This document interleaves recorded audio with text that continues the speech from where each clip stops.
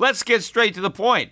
You want to grow your portfolio to deal with the rising cost of inflation, to pay off your debt or your mortgage, pretty much anything standing in the way of you and financial freedom, right? Well, with Yahoo Finance, you can get access to the news, data, and tools that you need in order to help you reach that financial freedom. And when it comes to your financial future, you think you've done it all. You've saved, you've researched, you've invested all that you can. And now you need to take those investments to the next level by using what every financial great uses. Yahoo Finance. For more than 25 years, Yahoo Finance has been the brand behind every great investor. They're the #1 finance destination, producing a holistic look at the financial news cycle, including breaking news, original perspectives, analyst ratings, independent research, customizable charts, and so much more. For comprehensive financial news and analysis, visit the brand behind every great investor, yahoofinance.com, the #1 financial destination. That's yahoofinance.com.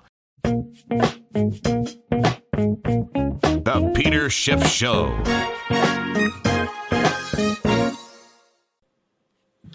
Well, the markets were on a bit of a roller coaster ride the final 2 trading days of the week, despite more bad economic news coming out since the release of the much lower than expected GDP numbers on Wednesday. You know, if you haven't watched my video blog about that, make sure and do that, because I spoke extensively about the weak GDP numbers and what was going on behind the scenes.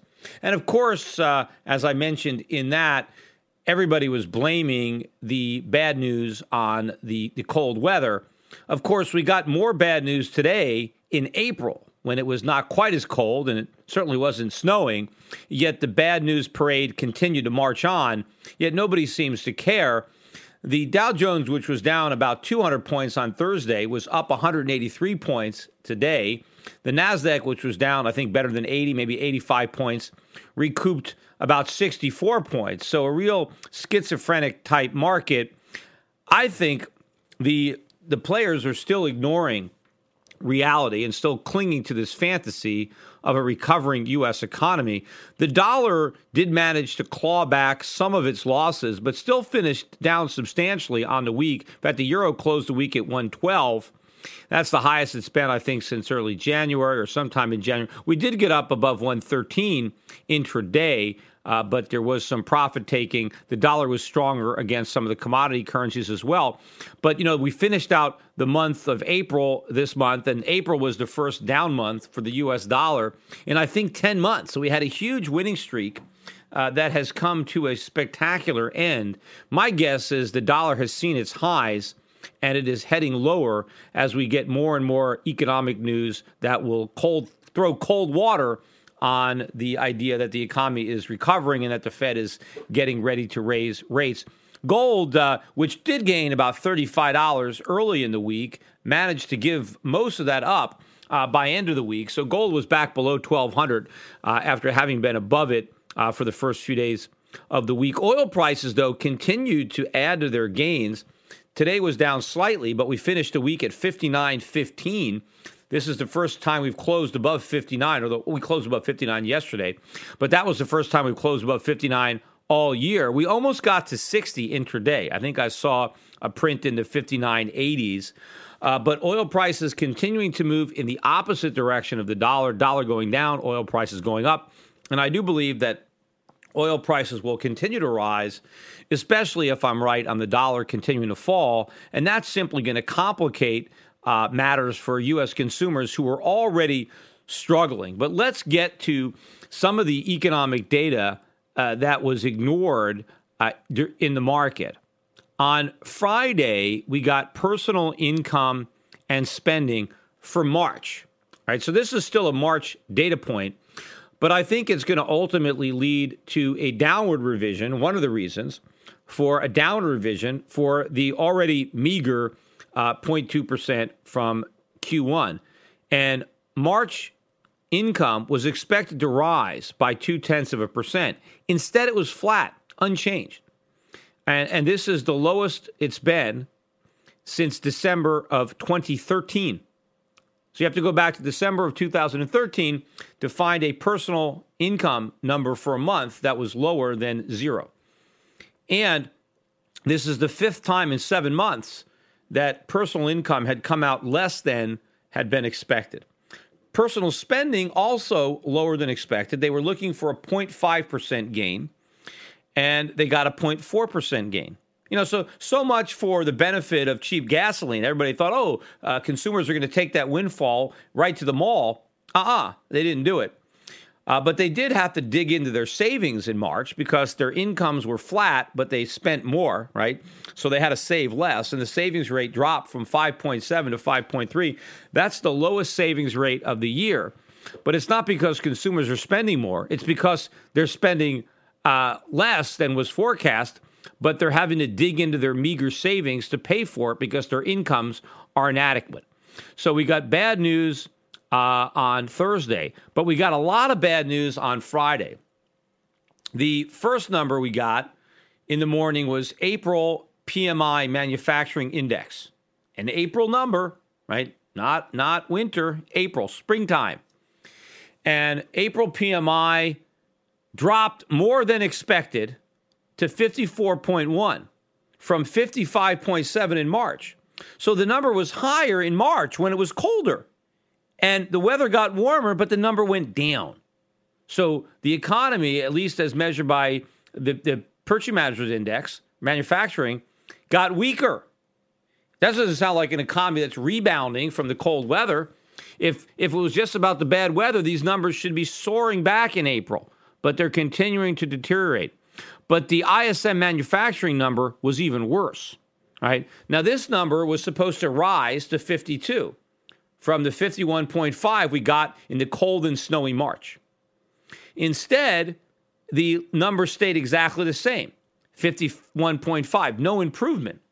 But what's really bad is if you look beneath the surface, because they have these sub-indexes. The most important one being the employment index. After all, the Fed is talking about how important the job market is, and they said we're only going to raise wages if employment picks up.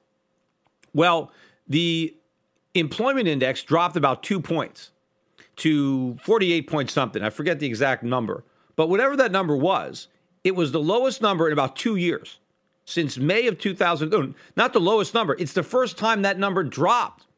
So this is the first time that the employment component was negative in 2 years, since May of 2013. I mean, that's a big deal. I mean, we've been positive every month except April of this year. And this is when we're supposed to be rebounding, and it was down. And get this, the actual level, the absolute level of that measure is at the lowest it's been since September 2009, during the Great Recession. So in other words, Janet Yellen is saying we're going to raise interest rates if the labor market improves, and we just got a report on the labor market that is the worst it's been since September 2009. Right? So obviously, it's going in the wrong direction. Also, we got construction spending in April. And again, this was supposed to pick up. Actually, we didn't get April construction spending. We got March. So again, this is a March number, And so this is going to impact the first quarter GDP. Right? So they were expecting March construction spending to rise by 0.4. Instead, it fell by 0.6. So it actually declined by 50% more than they had expected it to rise. And again, this is a negative number. Now, when they calculated GDP for the first quarter, they had to make an assumption on what the construction spending was for March, because March is the last month in the first quarter.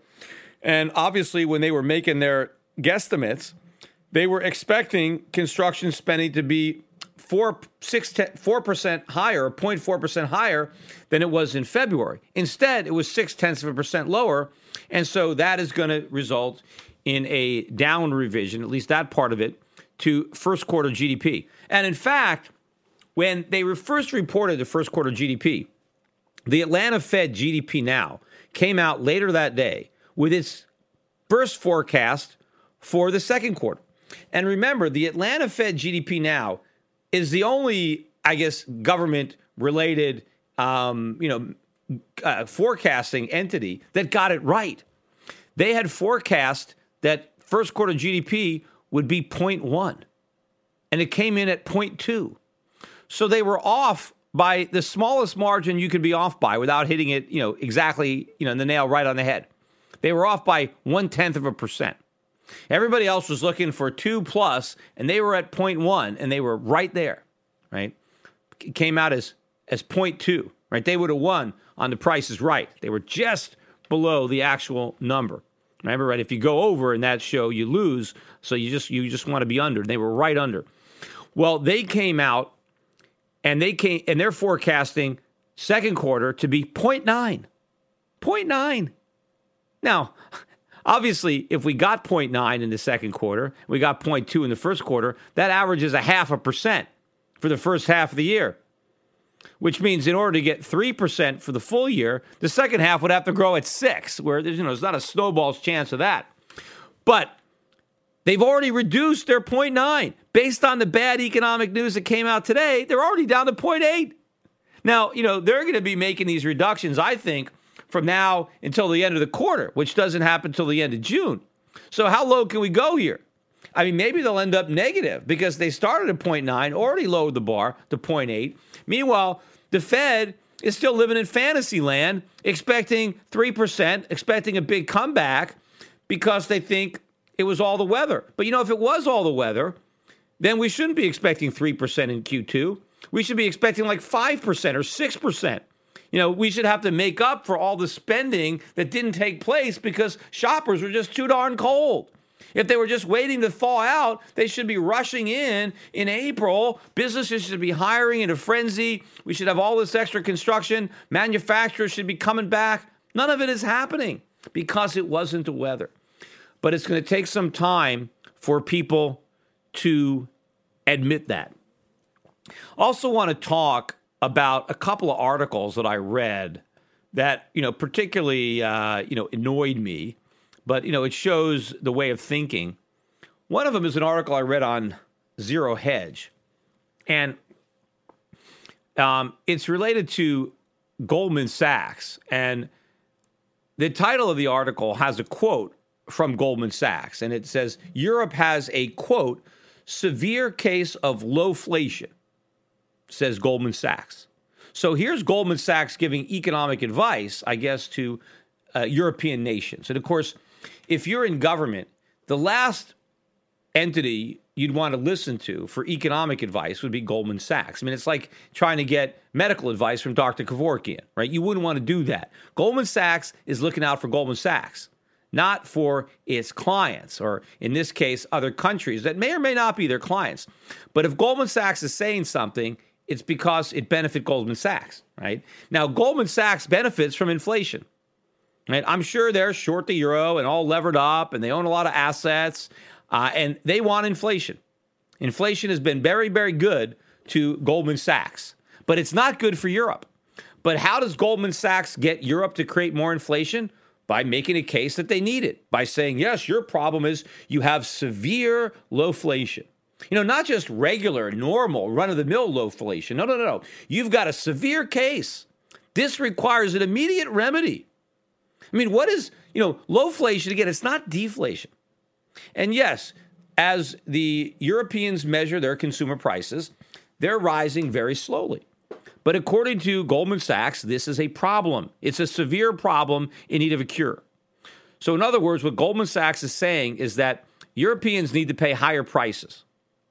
Now, look, Europe has a lot of problems, don't get me wrong. But a lack of inflation, that's not one of them, right? I mean, if you're unemployed in Europe because of stupid labor laws that make it more expensive and risky to hire you, and so you're unemployed or you've lost your job, according to Goldman Sachs, if your landlord raises your rent, that will improve your situation. Or if food becomes more expensive. The one thing you might have going for you is at least prices aren't going up that fast. That's like a small blessing, right? Because everything else stinks, but at least prices aren't rising that fast. And Goldman Sachs says, no. We need prices to rise faster too. So not only do people have to be unemployed, they got to pay higher prices for food and electricity. Or clothing or medical care or whatever it is. We just want to make sure that prices go up because you've got a severe case of lowflation, right? Well, if you believe them, you've got a severe case of low intelligence. I mean, that's the reality. falling prices are good. Stable prices are not quite as good, but they're better than rising prices. And if prices are going to rise, the slower they rise, the better. So lowflation is better than highflation or midflation or or whatever it is. But I just think it's interesting that they're out there giving this self-serving advice that benefits them. But of course, they try to put it in terms to make it think like this is good, sound economic advice and that European nations ought to do what Goldman Sachs says. Well, you never want to do what Goldman Sachs says because generally you want to do the opposite of what they say because they're generally taking the other side of the trade. Well, the reason that Goldman Sachs wants inflation is because they're positioned to benefit from inflation. But they're trying to pretend that it's the European citizens who will benefit from a higher cost of living, but no, they will suffer from a higher cost of living like anybody. They would benefit from a lower cost of living. Now, along these same lines or the same line of thinking, right, is an article that I read in Bloomberg. And the title of this article is "The Chinese Can't Kick Their Savings Habit."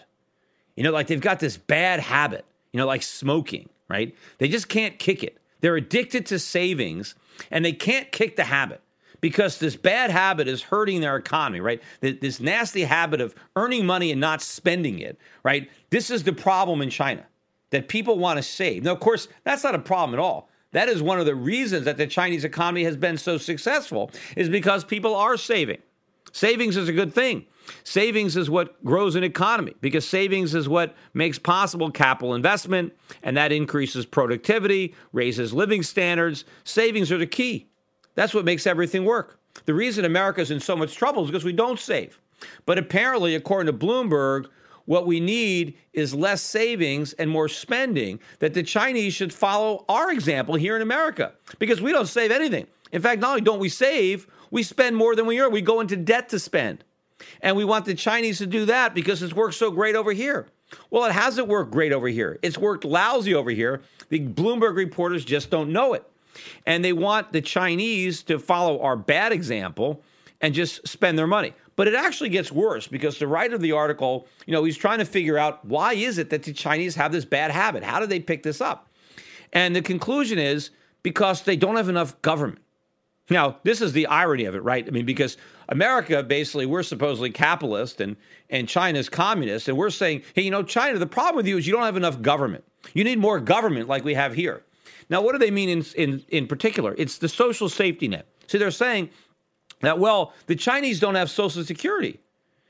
And so they're worried about saving for the retirement. And so they got to put money aside. See, Americans don't have to worry about retirement because they got Social Security. And so if the Chinese had Social Security, well, they would be more confident and they'd be able to spend, which of course is nonsense because if you go back, number one, to the original adaptation when Roosevelt conceived Social Security, it wasn't so Americans can stop saving. It was just a safety net in case you didn't save enough. Or in case something really bad happened and you had to spend your savings. You got sick or something happened unforeseen that you had something to fall back on, right? That was the theory. At no point did they say, let's have Social Security so people can rely on the government instead of themselves. But now, supposedly, that's the problem with China, is the people are too self-reliant. There's too much rugged individualism in China. They need to be like Americans and just rely on the government. Just assume the government's going to take care of you so you can act recklessly. In fact, in this article, they talk about this guy who, you know, earns money and, you know, I guess they got a daughter and they live in an apartment and he earns about, $3,000 a month or so, the equivalent, like 20,000 won. And, you know, after they pay their rent and, you know, for kindergarten and stuff like that they have plenty of money left over, right? But the article says instead of spending this leftover money, right, they save it, right? Heavens forbid. They actually have money left over. That's what savings is, right? The money that you don't spend. But they're saying, you know, they could take a vacation. They could go out to restaurants. They could buy stuff. But instead, they're just socking it away for their retirement or for their child's college education. They're doing a dumb thing. No, they're being responsible. They're being prudent. They're doing exactly what Americans should be doing, but we're not. And the reason that the Chinese economy is in good shape is because that is what they're doing. Yeah, and of course, eventually the Chinese will spend more because once they've built up a cushion of savings, once they have enough for their retirement, they have enough for their kids' education, they've got a rainy day fund, well, now they'll start spending more money. See, but Americans want to put the cart before the horse. We want to just spend money now. We don't want to build up a nest egg first. We just want to start spending. We just want to start borrowing. But the irony of it is that we're telling the Chinese, and I've used this analogy like, an F student trying to tell an A student how to study, give them advice on how to study for school. I mean, you got an F. What are you giving anybody advice for, especially to an A student? The Chinese economy is doing better than the U.S. economy precisely because they don't blow everything that they earn. They have a high savings rate, like America used to have a high savings rate. Part of the other ironies of this is because China is saving so much money, America gets to benefit in the short run because we're squandering their savings. We're buying the stuff that they're not. We're borrowing the money they're saving. So if the Chinese did start spending like Americans, who would prop up our economy? Who would buy the treasuries? I guess the Fed would have to buy more, but that would mean prices would go up. If the Chinese started buying more of the things that they're making, Americans wouldn't get to buy those things because the goods would stay in China instead of getting shipped over to Walmart. Now, eventually all that is going to happen. The Chinese are going to get tired of this because the problem is a lot of their savings are being blown because a lot of the Chinese savings are in U.S. treasuries, which means it doesn't even count because it's a worthless IOU. If you loan money to somebody who's not going to pay it back, that's not real savings. That's just make-believe savings. Those savings aren't doing the Chinese any good. Now, fortunately for the Chinese, all of their savings aren't in treasuries. There is a lot of savings being used domestically to increase productivity in China. But a portion of their savings is being squandered on bad loans to Americans that are never going to get repaid. But when they stop doing that, we're going to experience this collapse. And the reason that people think that spending is good is they think the U.S. economy is good. They think our economy is in great shape. And they know that we're spending like crazy. We don't save very much. So they must conclude that, well, our economy is in good shape because we spend and we don't save.